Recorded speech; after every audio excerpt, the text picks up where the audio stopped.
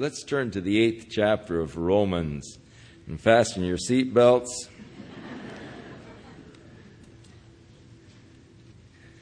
As we take off.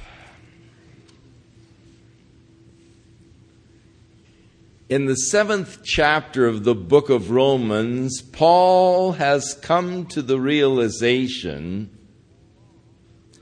that the law is spiritual. While he was a Pharisee, he thought of the law as physical, intended to control man's outward actions. But when he came to the realization that the law was spiritual, then he realized that the law actually condemned him to death, because though he had physically kept the law, spiritually he had violated it.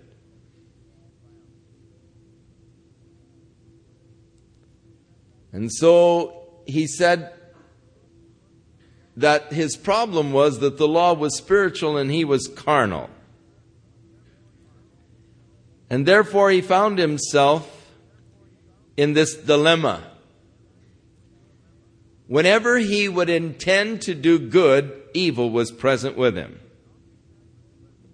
And oftentimes the good that he would do, he didn't do. Many times the evil that he wouldn't do, he was doing. And yet he was fighting against his own spirit, his own mind. For with his mind, in his heart, he wanted to serve the law of God. But as Jesus said concerning Peter, the spirit indeed is willing, but the flesh is weak. And I think that all of us have experienced that very same struggle. I have not always done for God the things that I would do for God. It isn't that I'm not willing. It isn't that my spirit is not willing. It's my flesh is weak. And so Paul recognized his problem. And he ends chapter 7 with that cry, "O wretched man that I am, who shall deliver me from this controlled or life controlled by the body?" And then he answers his own question, "Thanks be unto God through Jesus Christ our Lord is my deliverance." So he comes now into that life of victory that one can experience while still living in the flesh, if he will submit his life to the control of the Spirit. Now, Paul had felt the condemnation of the law. It had condemned him to death because he had violated that spiritual aspect of the law. Though he had never committed adultery, yet he found that he desired his neighbor's wife. And he realized that the desire was sin. Thou shalt not desire thy neighbor's wife or anything that belongs to your neighbor. And he realized that he had violated that. He felt guilty. But now through the work of Jesus Christ, he makes this astounding declaration. There is therefore now no condemnation to them which are in Christ Jesus, who walk not after the flesh, but after the Spirit. I think that this particular verse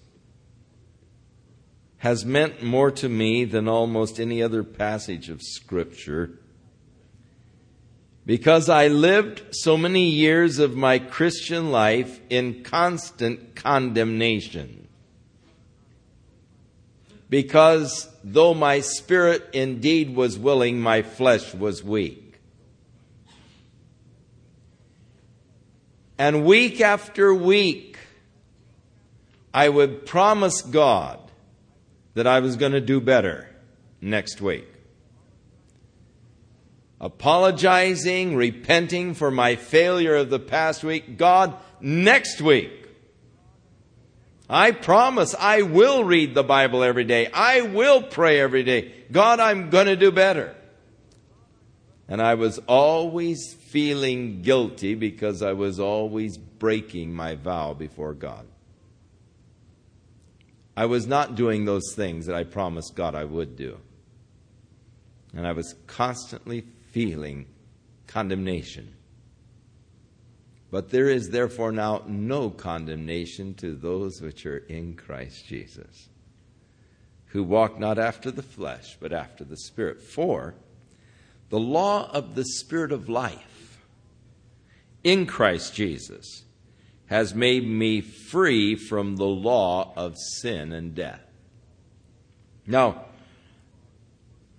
there is a new law that is working in me. God said to Jeremiah,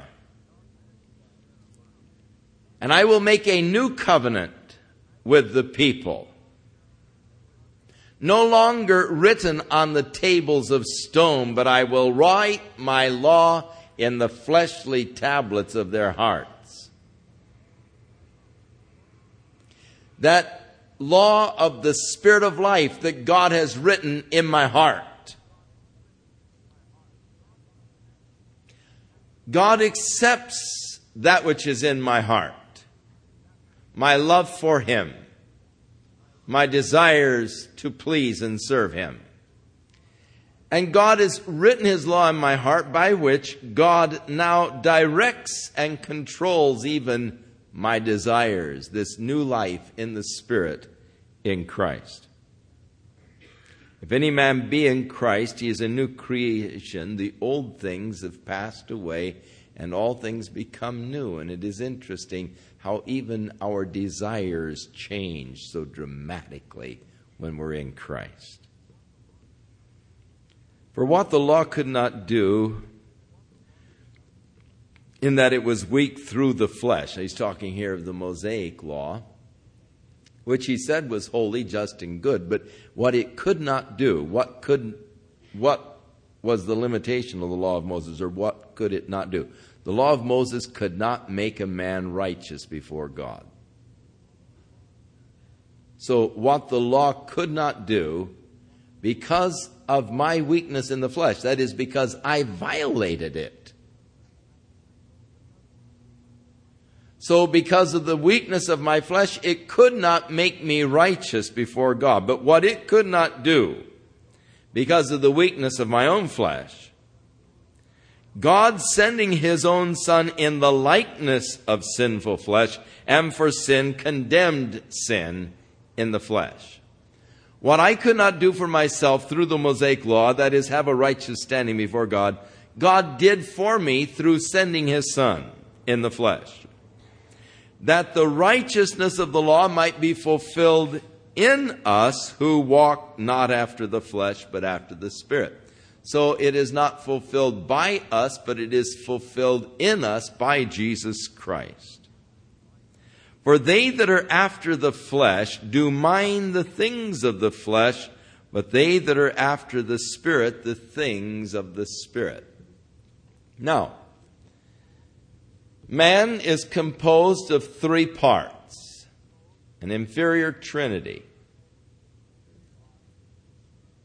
He is body, mind, and spirit. The mind being synonymous with the soul, the consciousness of man.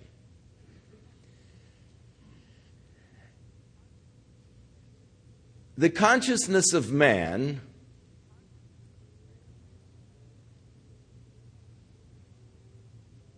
is responsive to whatever controls the man.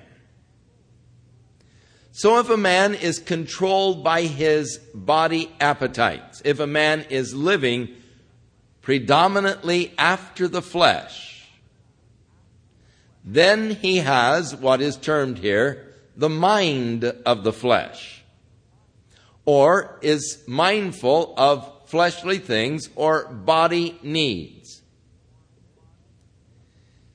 And this is the state of the natural man apart from Jesus Christ. It is that body consciousness. And you talk to the average person apart from Jesus Christ, and they're going to be talking to you about things that relate to the body. They're going to be talking to you about new recipes, exotic new desserts. Or they're going to be talking to you about drinks, or they're going to be talking to you about sex, or things that relate to the body appetites. Because that's where the mind of natural man is, because the body is in control. What he is thinking about constantly are those body needs, the body drives.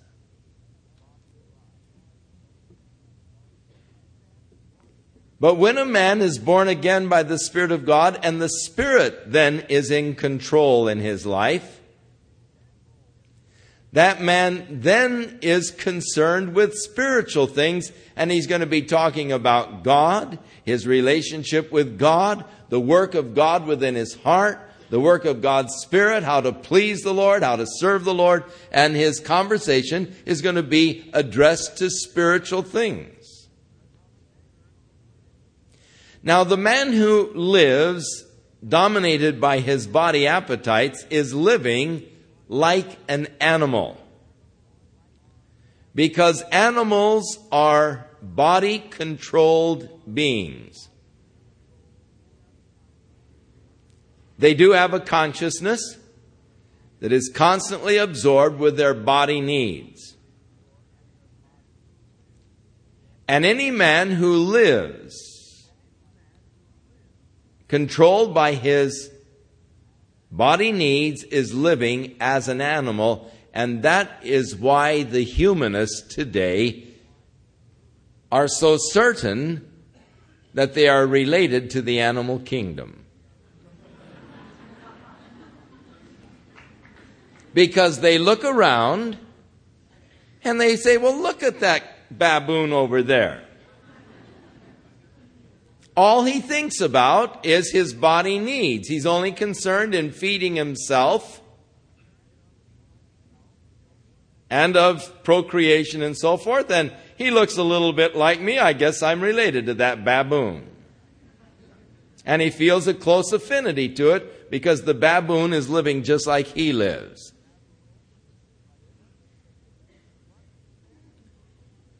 But a man whose spirit has come alive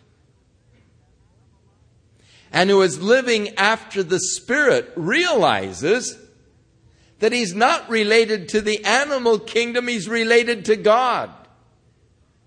He was made in the image and in the likeness of God, and it was from that image that he fell. But he seeks to relate himself again to God, because he is living after the Spirit. And so Paul declares, they that are after the flesh are constantly mindful of the things of the flesh. But they that are after the Spirit then are mindful of the things of the Spirit. But then he went on to declare, the mind of the flesh, or the carnal mind, is death. That is spiritual death, which biblically would be interpreted as separation of man's consciousness from God. Man classifies death as the separation of man's consciousness from his body. when the EEG reads flat for 24 hours, they say, well, there's no brain movement or brain activity at all. Let's pull the plug and see if anything happens on the monitor. And they pull the plug and you begin to have an oxygen deprivation, and so the heart no longer is being pumped artificially, and they watch that monitor, because if there is any life at all, then the brain will start searching for oxygen, and you'll see a little bit of movement, and quickly they'll plug it back in and say, well, we thought he was gone. But there's a slight movement. But if the thing just stays flat, they say, well, he's gone. There's no brain activity. The consciousness is gone. He's just dead. But the Bible says that if your consciousness is separated from God, that is, you don't have a real consciousness of God, that you're dead because your consciousness is separated from God. And so the mind of the flesh is death because it is a consciousness that is separated from God. It's absorbed with the things of my own body and those needs.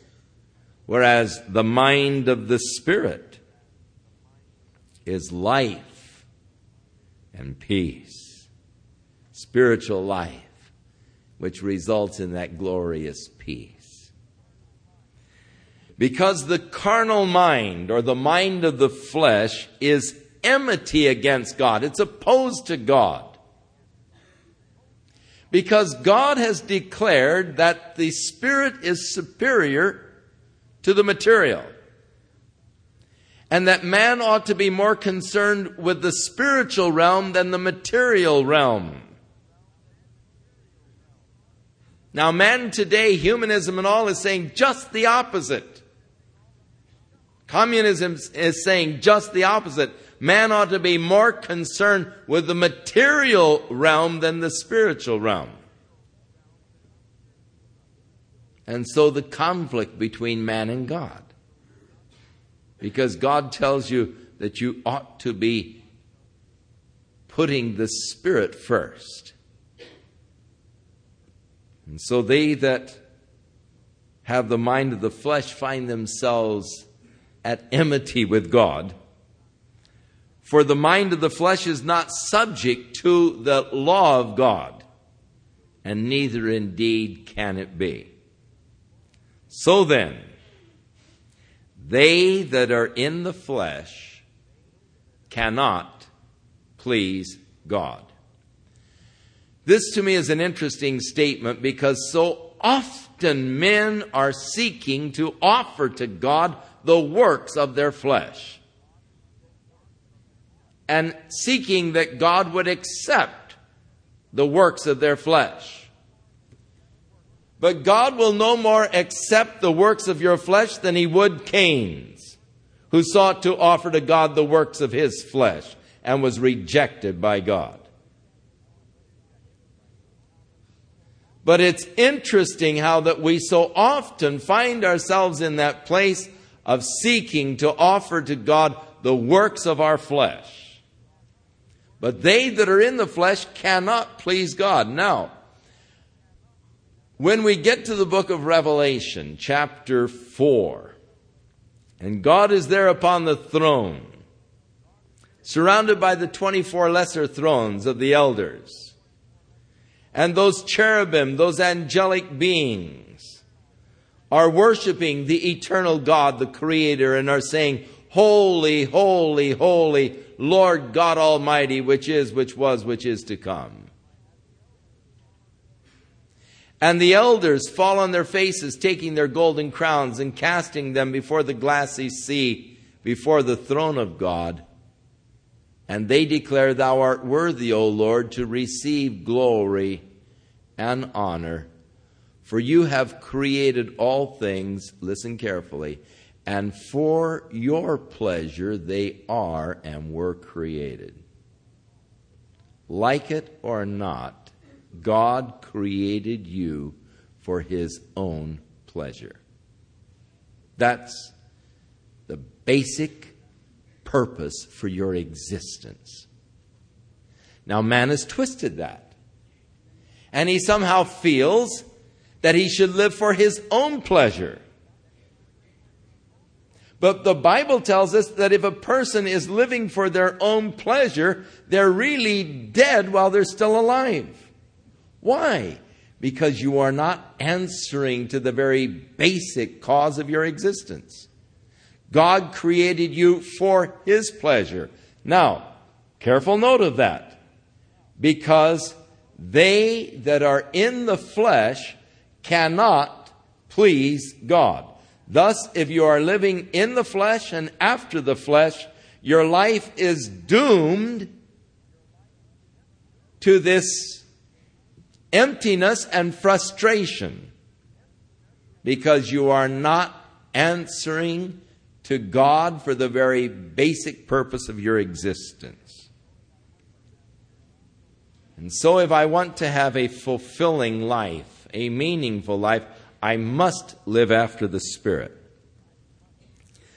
But then Paul goes on to declare to the saints of God, ye are not in the flesh, but in the Spirit, if so be that the Spirit of God dwells in you.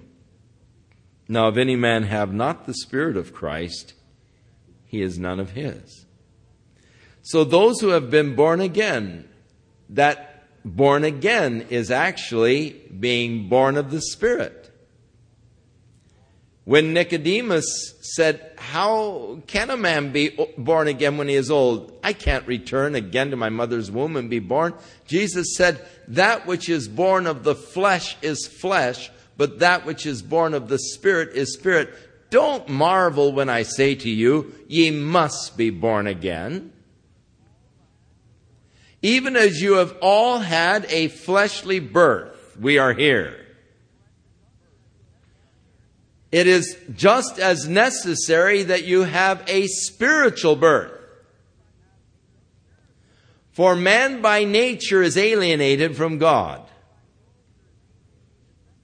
And it is only through the second birth, the spiritual birth, when man's spirit comes alive, that man really understands what God intended when He created man.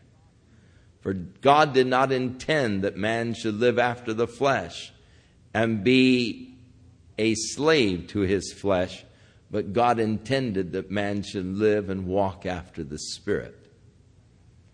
And so, you are not in the flesh, but in the Spirit, if the Spirit of God is dwelling in you. But if any man doesn't have the Spirit of Christ, then he is none of his. You really don't belong to him. Unless you have had that second birth, the spiritual birth, which we term born again, then you really aren't a part of God or His kingdom. And if Christ is in you, then the body is dead because of sin. But the Spirit is life because of righteousness. But if the Spirit of Him that raised up Jesus from the dead dwells in you, He that raised up Christ from the dead shall also make alive your mortal bodies by His Spirit dwelling in you. In other words, even though I am still living in this body, I can begin to experience victory over my flesh. I don't have to live as a subject to my flesh anymore. I can begin to live in victory over the flesh because of that same Spirit that raised Christ from the dead. It makes me alive in Him. Therefore, brethren, we are debtors, not to the flesh, to live after the flesh. For if you live after the flesh, you're going to die. But if you, through the Spirit, do mortify the deeds of the body, then ye shall live. So it is through the help of the Spirit that we put to death the deeds of the body, or that they become subservient and the Spirit becomes dominant. I see the Trinity of man in a storied area upper story, middle story, and lower story. And the natural man I see as body in the upper story ruling, the mind in the middle story always, but in the case where the body is uppermost, the mind being controlled and dominated by the desires and the needs of the body. And the spirit dormant or dead. Now, through the new birth, there is an inversion, and man becomes then spirit, soul, and body. Or the spirit and the mind now being dominated by the spirit, which is in control, and the body down here where God intended it to be, no longer controlling, no longer ruling, no longer exercising its hold over me. But now the body appetites under the control of the spirit as God intended them to be. And so we, by the Spirit, do mortify the deeds of the body and thus experience spiritual life. For as many as are led by the Spirit of God, they are the sons of God. Now, this should be to each of us tonight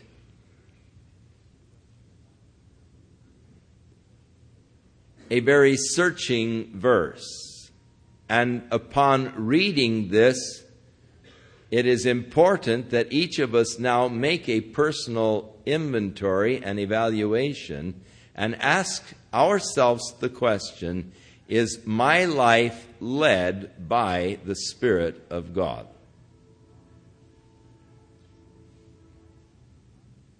As you look at your life, can you honestly say, yes, my life is led by the Spirit of God? We are told to be careful lest we deceive ourselves. We are told that our heart is deceitful and desperately wicked. Who can know it? And thus, this kind of a verse should be a very searching verse, and one that we should allow to search out our hearts today. Am I led by the Spirit of God? For as many as are led by the Spirit of God, they are the sons of God. There are a lot of people today who are making claims to being sons of God. How can I really know that I'm a son of God? Because I will be led by the Spirit of God. But if I'm being led by my flesh and dominated by my flesh, then I'm only fooling myself if I say I am a son of God. For you have not received the spirit of bondage, that is, that bondage to our flesh any longer, a slave to my own appetites, but I have received the Spirit of sonship, adoption, whereby we cry, Abba, or Father. They are both words for Father. And so the Spirit itself bears witness with our spirit that we are the children of God. You see, God is a superior Trinity, the Father, Son, and the Spirit. Man is an inferior Trinity, spirit, soul, and body. And man meets God in the area of the Spirit. When the woman in Samaria said to Jesus, our fathers say we're to worship God in this mountain, you say we're supposed to worship God in Jerusalem, as does Stanley Goldfoot. Her question to Jesus is, where do we worship God? And Jesus said, woman, the day is coming and now is when they that worship God neither worship in this mountain nor in Jerusalem. For God is a spirit, and they that worship him must worship him in spirit and in truth. God is a spirit. So the place I meet God is the place of the Spirit. Now, if I am living body, soul, and spirit, then I have no fellowship with God. As long as I am being dominated by my body, appetites, and all, I have no fellowship with God. Because God will not deal directly with my body. If I am ruled by my body, I have the mind of the body, which is death, spiritual death. But when I become inverted, born again by the Spirit of God, and I am spirit, soul, and body, now the superior Trinity of Father, Son, and Spirit is joined with the inferior Trinity of man in the area of the Spirit, and God's Spirit is bearing witness with my spirit that I am a son of God.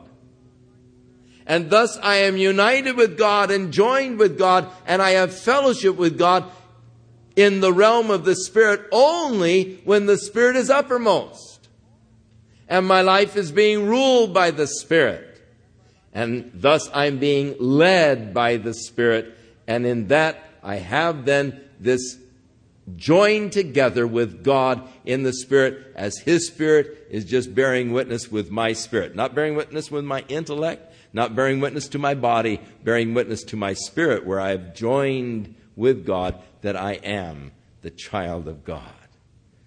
And how glorious it is to walk in the Spirit, to be in union with the Spirit of God, to be led by the Spirit of God, and to have that glorious assurance of God's Spirit bearing witness to mine. Hey, you're a child of God. Now, if I'm a child, then I'm an heir. I'm an heir of God and a joint heir with Christ, if so be that we suffer with Him, that we may also be glorified together.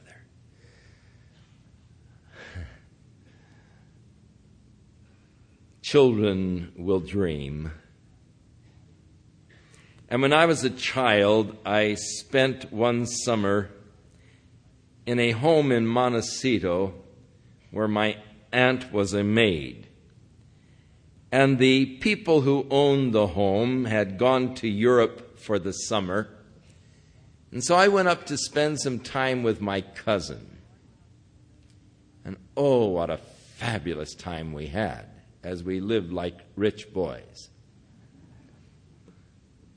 7-car garage. And all kinds of fancy cars. And we'd go out and sit in them, and pretend that we were driving them. And the little kid there had a whole room full of big little books. And you young people won't understand that at all. But, oh man, Tailspin Tommy and the whole bit. It was so exciting reading every night. He had one of the most fabulous electric trains. Huge one. They had their own stables, their own pools. And after that time, I used to think, wouldn't it be wonderful if someday there would be a knock on the door and there would be a lawyer there and say, your uncle that you happen not to know, who happened to be one of the wealthiest men in the world, died, and you were left his fortune, Oh, boy, I'd go up and get me a house in Montecito like that one where I stayed, What fun it would be to be an heir of some wealthy person. How glorious it is to be an heir of God. A joint heir with Jesus Christ. The kingdom of God has become mine. I'm an heir to God's kingdom. I shall live in that kingdom of light and love, of joy and peace. An heir of God, joint heir with Jesus Christ. And then Paul said, I reckon that this present suffering is not worthy to be compared with the glory that shall be revealed. As a Christian, we will experience suffering, because in reality we've become an alien in the world in which we live. This world that is dominated by the flesh, dominated by men who are dominated by the flesh. We are a minority group. The majority of the people in the world are living after the flesh. We are aliens because we live an entirely different lifestyle as we live after the Spirit. One that they cannot understand, and when a person can't understand you, you always become a threat to them. So Jesus said, rejoice when you're persecuted for righteousness' sake. Blessed are ye when men shall revile you and persecute you and say all manner of evil against you falsely for my sake. Rejoice and be exceeding glad. Great is your reward in heaven. And so Jesus, in the hour of suffering or persecution, points us to the glory of that kingdom that we're going to experience for eternity. We are told concerning Jesus, who for the joy that was set before him endured the cross, despising the shame. Yes, he suffered, but as he suffered, he was looking forward to the glory of the kingdom and the joy of being able to redeem lost man. And so in suffering, we should not be looking at the suffering, but at the glorious kingdom that shall come when our Lord comes to claim his own. For the present sufferings are not worthy to be compared with the glory that shall be revealed. Paul, in writing to the Corinthians, after telling them the whole 10 yards that he had gone through, the many beatings and stonings and shipwrecks and imprisonments and all, he said, but this light affliction, which is but for a moment, worketh an exceeding eternal weight of glory. This light affliction, I was beaten 5 times with rods and stoned 3 times and drug out of the city. They thought I was dead. And I was hanging on to a part of the ship for a night and a day out in the middle of the Mediterranean. And, light affliction, it's just but for a moment. But, I'm going to have an eternal weight of glory. I reckon that the suffering of this present time is not worthy to be compared with the glory that shall be revealed. For the earnest expectation of the creation is waiting for the manifestation of the sons of God. Now, unfortunately, there are those radical groups that take a verse like this and a phrase, manifestation of the sons of God, and they use it to build a whole pernicious doctrine. And this doctrine has a way of cycling. It becomes popular about every 40 years. 30 years maybe. The last time it was popular was 1948, and it's beginning to get popular again. So 30 years spans, 35 years. This doctrine of the manifestation of the sons of God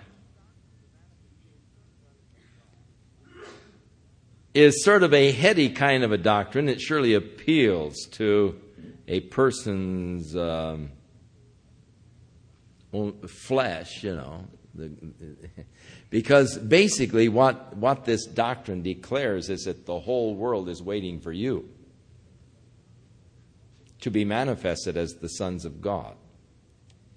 that there's going to come in the last days a great power of God's Spirit upon the church, and God is going to manifest himself through you, his church, and you're going to be endowed with all kinds of supernatural powers, and you're going to go over to Moscow, and you're going to start pointing at the tanks, and they're going to start dissolving, and you're going to go through the hospitals and empty them all, and the whole world is just waiting for you to be manifested. And so the idea is to let's all just sit and just get perfected and get the church perfected so that God can manifest himself in the perfected church. And this is in reality the second coming of Jesus Christ. That he's not coming physically or bodily, but he's going to be coming in his church to be manifested through his church to the world. And the whole world is just groaning and travailing as they're waiting for you to be manifested. Sounds pretty wonderful, doesn't it? The powerful finger.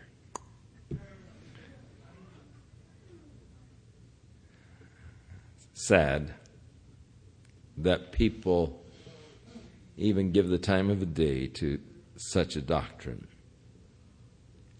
For Paul tells us in just a little bit what the manifestation of the sons of God really is.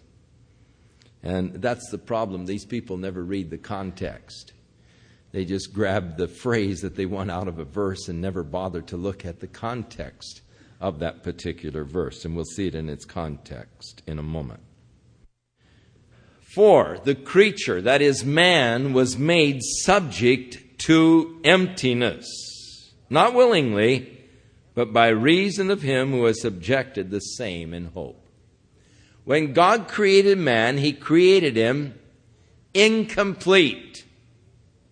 More ways than one. When God created Adam, God said, it is not good that man should live alone. He's not complete. Let's make a woman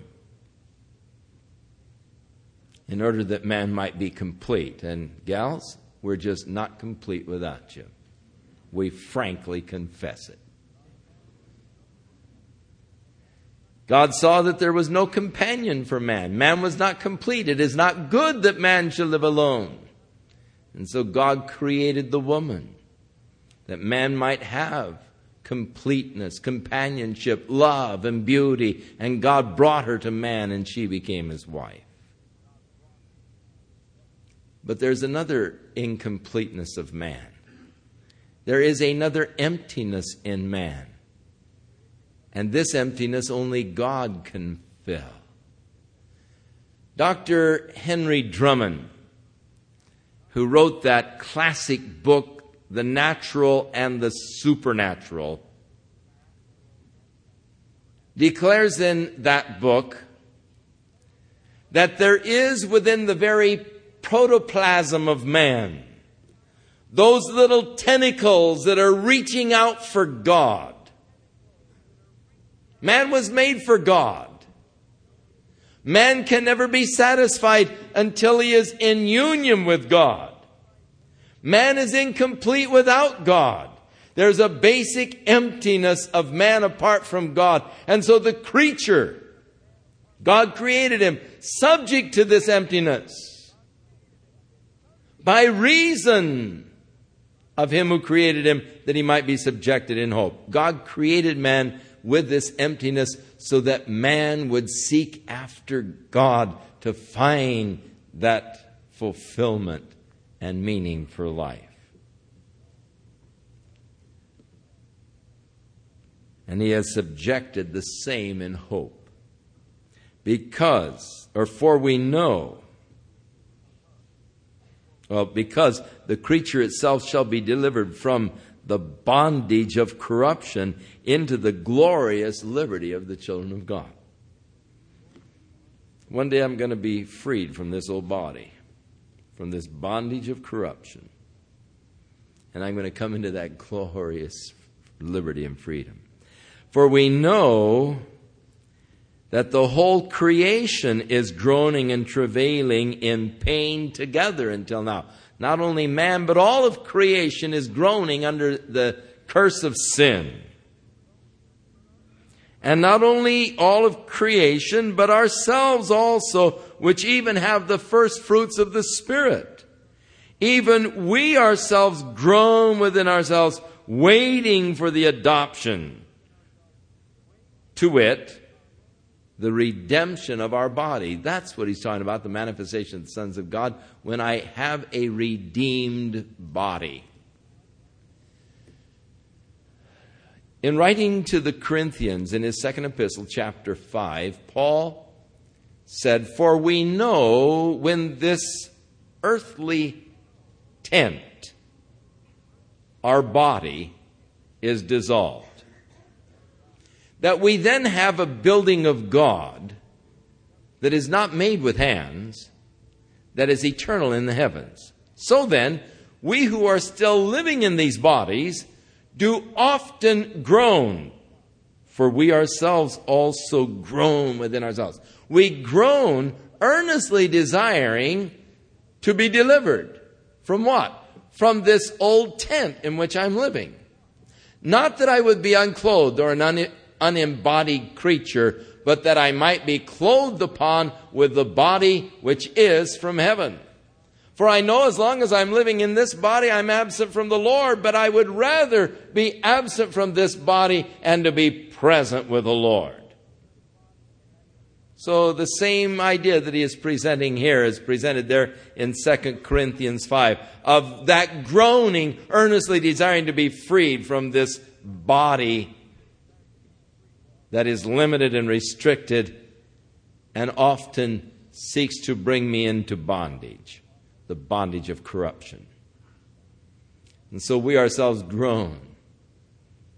We who are in these bodies do often groan, earnestly desiring to be delivered, to move out of them, not to be an unembodied creature, but to be clothed upon or to move into that body which God has in heaven. Now, interesting, Paul is comparing or likening this body to a tent. And whenever you think of a tent, you don't think of a permanent place to live. We had to live in a tent for 2 years, our church here. And it had its, qualities, I guess. It had its interest. It had its smells of those old kerosene heaters. And, of course, the tent blew over and it had holes in it. And it got awfully cold at night. And there were disadvantages. It was a glorious day when we moved out of that tent and into this new sanctuary.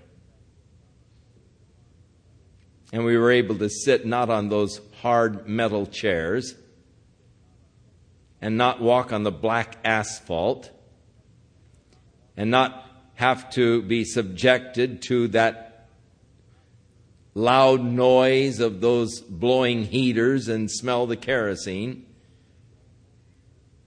But we were able to sit here in the upholstered pews, walk on the carpets, and enjoy the comforts of this more permanent home.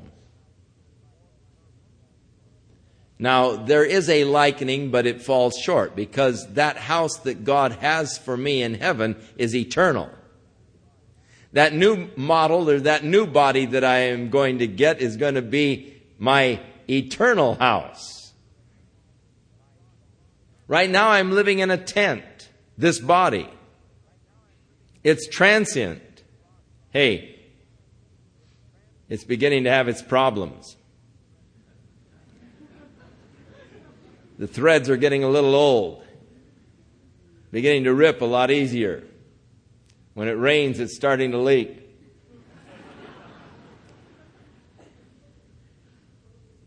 It's getting uncomfortable. And we who are in these bodies do often groan, earnestly desiring to be delivered, not to be unembodied, but to be clothed upon with the body which is from heaven. Jesus said,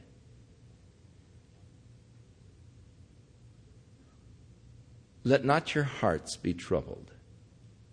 You believe in God, believe also in me. For in my Father's house there are many mansions, and I'm going to prepare one for you. And if I go and prepare one for you, then I'm going to come again and receive you unto myself, that where I am, there you may be also. Now, what do you picture when Jesus says that? Colonial style? Surrounded by beautiful gardens? I really think that Jesus was talking about what Paul was talking about in 2 Corinthians 5. That mansion is that new body that he's prepared for you. I'm going to move from this tent into that new mansion, into that new building of God, a house not made with hands, eternal in the heavens.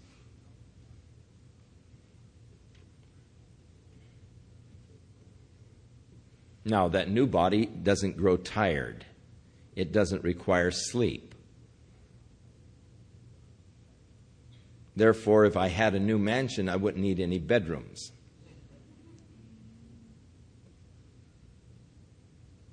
We ourselves, which have the first fruits of the Spirit, we groan within ourselves as we wait for this work of God. That is, the redemption of our body. For we are saved by hope. But hope that is seen is not hope. For what a man sees, why does he yet hope for it? When you finally see it, it becomes then a rational reality. It's no longer the realm of hope.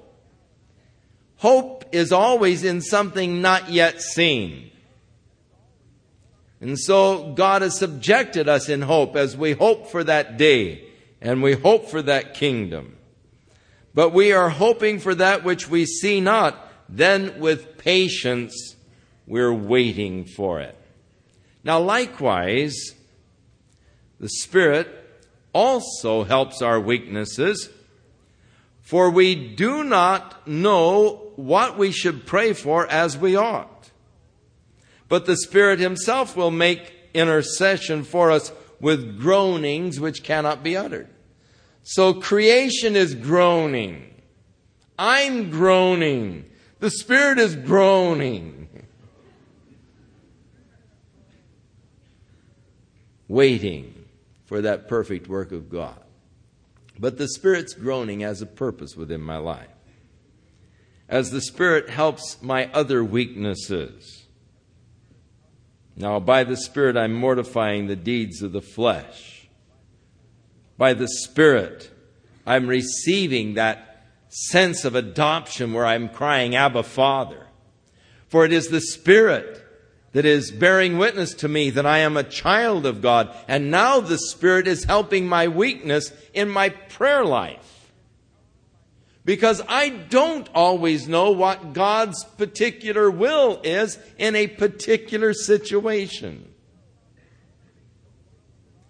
And not knowing the will of God, then it is difficult often to pray because it doesn't really make sense to pray against the will of God.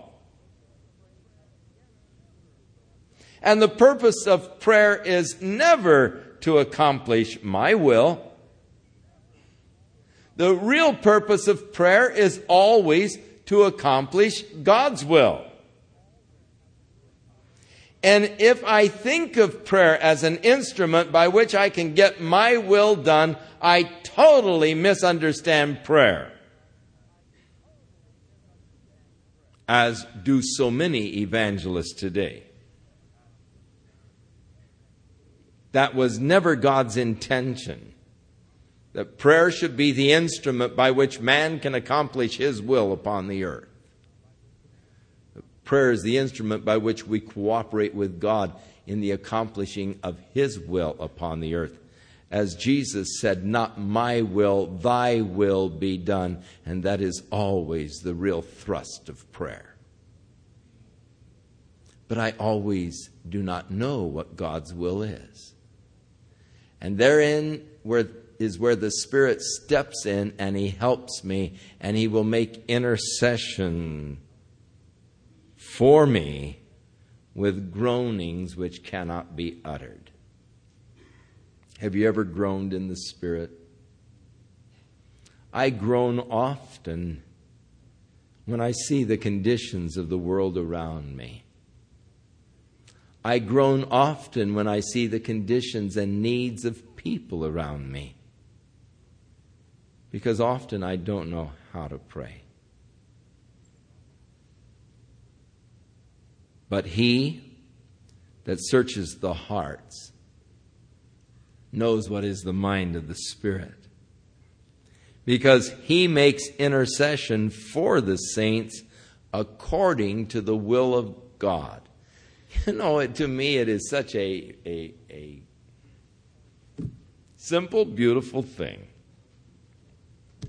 God has made prayer such a simple, beautiful thing. If I don't know how to pray, and I want to pray according to the will of God, and here's my friend John over here, and I really don't know how to pray for his situation. I really don't know what God is doing in his life, but I know John needs prayer.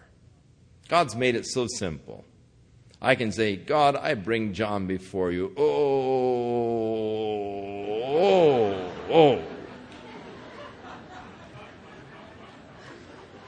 Now, God, you interpret that.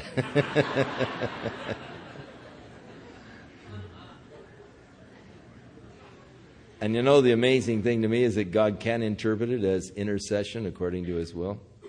That's what we are told here. The Spirit will help our weaknesses through groanings which really cannot be uttered. For He knows what is the mind of the Father, and He will make intercession according to His will. Glory. I love it. Verse 28. And we know that most things work together for good to them that love God. How many times have you interpreted it that way? Well, I know, but not this case. You know, I don't see how in this case. Many times I'm willing to acknowledge, oh yes, God's going to work out good in this. You see, I can see how God can work this. Yeah. Most things do work together for good to those that love God. Not of what it says, is it? And we know that all things. You know, I have found such rest and comfort in this verse when I am faced, as I am often faced with situations that I can't understand. Disappointments, setbacks, things that I just don't understand. And I'm prone to be concerned or worried or get upset. And then this verse will come to mind. And we know that all things are working together for good to those who love God and are the called according to His purpose. And I've rested in this verse over and over and over again. Now, as I have told you, you are not going to always understand your circumstances. There are going to be many things that will happen to you of which, though you do your best, you're not going to be able to understand it or figure it out.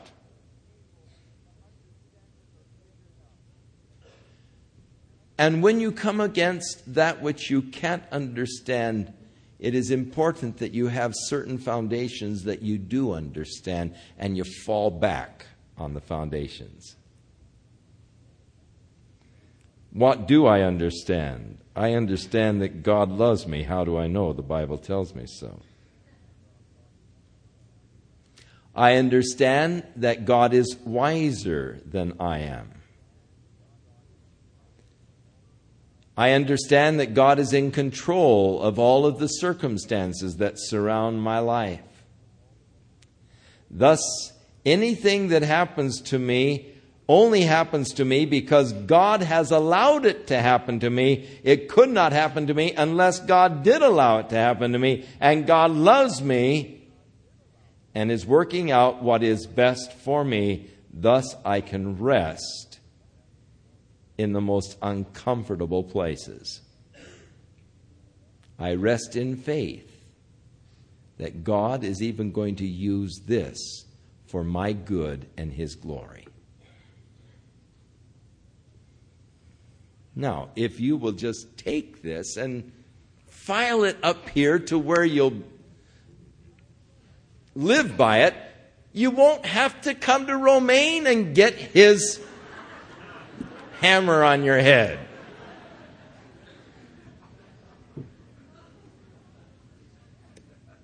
Things start going wrong. Got to talk to somebody, Hey, wait a minute. God's in control. God loves you. And God knows what's going on. And God is working, even in this situation, His good purpose in your life. For all things work together for good to those who love God and are the called according to His purpose. My father was a salesman. For years he was a sales engineer for the Southern Counties Gas Company, and then he went into the real estate business and was a realtor here in Santa Ana for many years. And the life of a salesman is a life of feast or famine and potential great feast. I mean, he had some nice deals that if he could have just put together, the commission would have just, And a lot of times you've even put a great deal in escrow. And when you've got it in escrow, you're feeling pretty good about it. You've got a sizable deposit. It's in escrow. And boy, my commission on this is going to be about $35,000. And all right, now. And it's interesting, you start spending the commission. But it's amazing how that sometimes these sure deals can fall out of escrow. And what disappointment. Just the bottom is knocked out. Here, I had all my bills paid and I became current and, we had the new living room furniture practically delivered, and now it's fallen out of escrow. And, God, what are we going to do now? And so my dad had a little plaque made with the words, all things. And he had it there on his desk. So that when some big deal would fall out of escrow, he'd just look at that little plaque. All things are working together for good. I think it would be good for all of us to make a little plaque and put it on our mirrors or someplace where we're reminded every day that all things are working together for good to those who love God. Not just some of the things, but because you've been called according to His purpose, you can rest in the confidence that God is in control and all things are working together for good. For whom He did foreknow, He did also predestinate to be conformed to the image of His Son, that He might be the firstborn among many brethren. So, God foreknew me. That always amazes me, but it shouldn't surprise me because He knows everything. But the thing that amazes me is that foreknowing me, He predestined that I should be one of His children. That's the thing that amazes me most. He foreknew me and then predestined that I should be conformed to the image of His Son, that Jesus might be the firstborn among many brethren. In other words, that we might be made the sons of God, but the firstborn is first in prominence. Jesus, the first in prominence. But He is the firstborn of many brethren, and I've been born again by the Spirit of God. Moreover, whom He did predestinate, them He also called. And whom he called, he also justified. And whom he justified, them he also glorified. Now, here God is speaking of things concerning me that are not yet fulfilled. For you do not yet see the glorified Chuck. I'm not yet in my glorified state. That is a yet future experience that I am to have. But yet God puts it in the past tense, which to me is quite interesting. But even as he spoke to Abraham concerning his seed in the past tense, because he knew that Abraham was going to have a son, whom he did foreknow, and because God has the foreknowledge, he can speak, as Paul said, of things as existing, even though as yet they do not exist, because he knows they're going to exist. And so God speaks, and this is what thrills me, he speaks of my being glorified, because God knows he's going to do it. He's going to complete that work in me. He which has begun a good work in me shall surely continue to perform it. And so I rest in the fact that God has already spoken in the past tense of my future state of glorified together with Jesus Christ. I've got it made. What shall we say then to these things? If God be for us, who can be against us? Now Paul asks a series of questions. If God be for us, who can be against us? Satan is against us. The world is against us. But the idea is, what is Satan and what is the world compared with God? As David said, the Lord is on my side. I will not fear what man can do unto me. If God be for me. And the glorious truth is this: God is for you tonight. And because God is for you, I don't care what forces of hell may be against you. They are nothing compared to God. Never think of Satan as the opposite of God. He is not. Not at all the opposite of God. You can't put them in the same categories. God is the infinite, eternal creator. Satan is a finite created being. In no way is he opposite of God. He may be opposite to Michael or to Gabriel, but never to God. Never think of him as opposite of God. And thus, though the forces of hell be gathered against you, they are nothing compared with that power that is available to you because God is for you. How do I know God is for me? Because he spared not his own son, but delivered him up for us all. That word delivered is speaking of the cross. Delivered him to die. And how shall he not with him also freely give us all things? God delivered his son to die for my sins. God delivered his son to suffer, to be despised and rejected, as was prophesied in Isaiah, and to be delivered for my sins. I didn't fully appreciate that until I became a parent. And I watched my own little babies suffer from some of the childhood maladies. And whenever my children would get a fever, would become listless and sick or whatever, it would so tear me up inside to see them in that condition. How I hurt to see my children suffer. How I hurt to see my grandchildren suffer.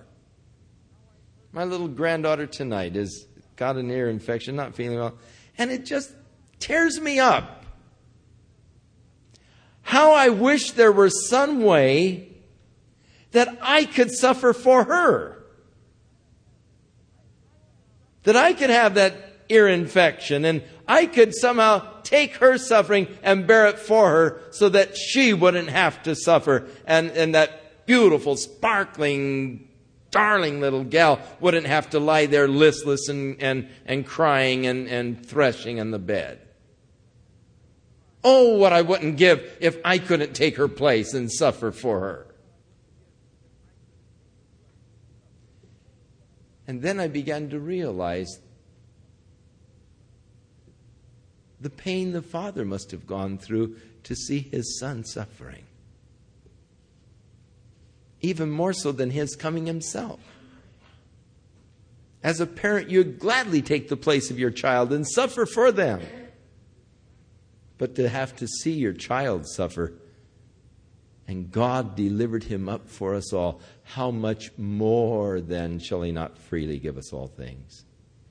God is not reluctant to help you. God doesn't have to be begged to come to your assistance. God is more willing to give than we are to receive.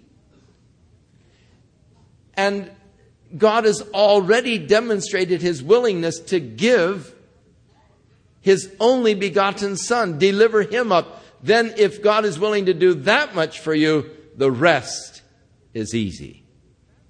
Nothing that you might need could possibly come close to comparing what God has already demonstrated His willingness to give and do for you because He loves you so much. Our problem is that we just don't understand the depth of God's love for us. How rich, how broad, how expansive is God's love for you tonight. Oh, if you only knew how much God loved you, you would never run away from Him again. You'd never try to hide from Him again. If you only knew that God's love for you is broader than the universe. And God's desires for you are only for your good.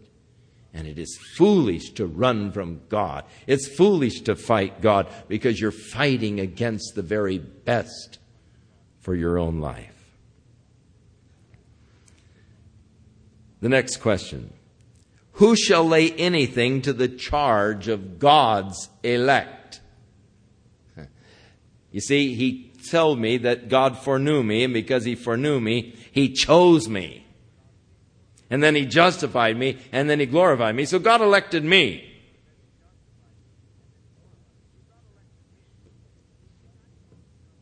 That's what Jesus said. You didn't choose me, I chose you. God elected me.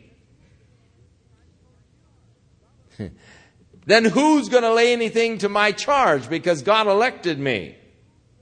He's already glorified me as far as He's concerned. And who's going to lay anything to my charge? Who's going to make charges against me? Well, Satan does. He's the accuser of the brethren. People often do. But there's one who isn't making any charges against me, and that's God. Oh, how happy is the man to whom God does not impute iniquity. God doesn't have any black book on me. He doesn't keep a record of my mistakes, my sins, my failures. He's justified me. He has declared me innocent of all charges. Who is he that condemneth?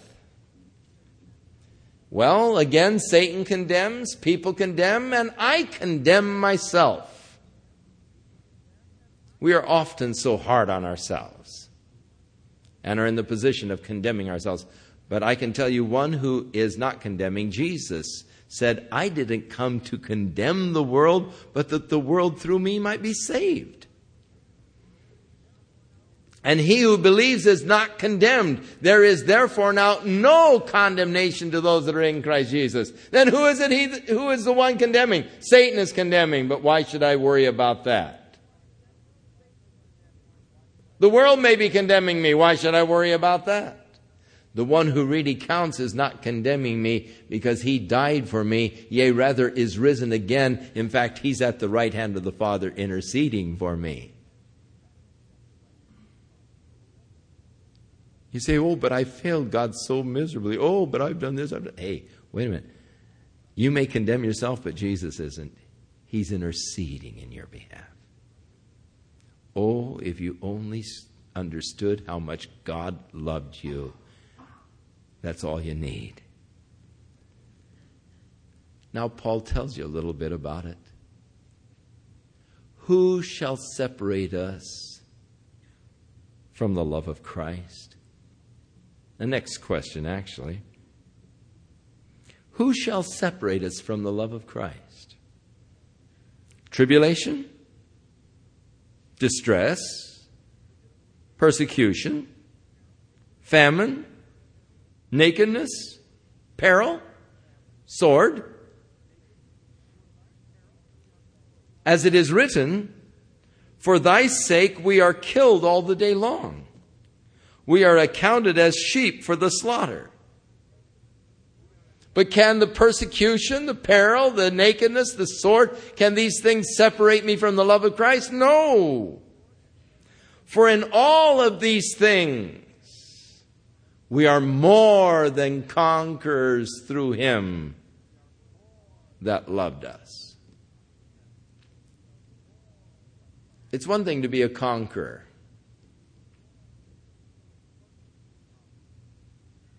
The Rams conquered the 49ers today. They weren't quite sure, though. There wasn't much rejoicing until that field goal attempt was blocked in the last 3 seconds. And then they went wild. Then they conquered. All right, we've conquered. And then was the great elation, rejoicing. Pretty tense there for a little bit.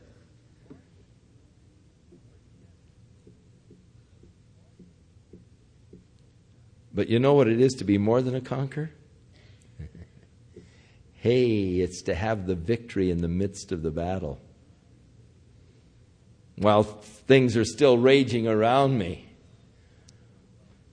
while the outcome still seems to be very uncertain, is to have the glorious victory and rejoicing then. That's more than a conqueror. And we are more than conquerors through him who loves us.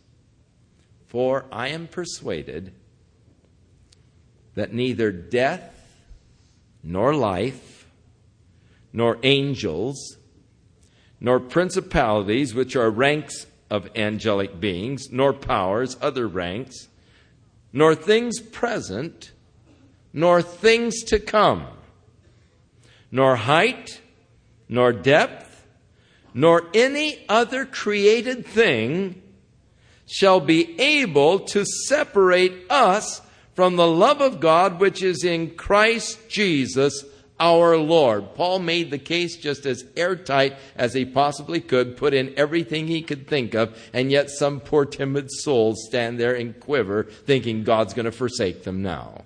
God surely can't love me anymore. You know, he's through with me. He's had it with me. Wait a minute.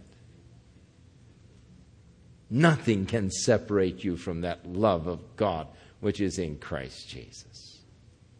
No angel, no principality, no power, nothing that has ever been before or shall ever come. Things present, things to come, height, depth, any other created being will be able to separate you from God's love in Christ, because God's love for you is constant, it is eternal, and it is not predicated upon you, but upon his own nature of love.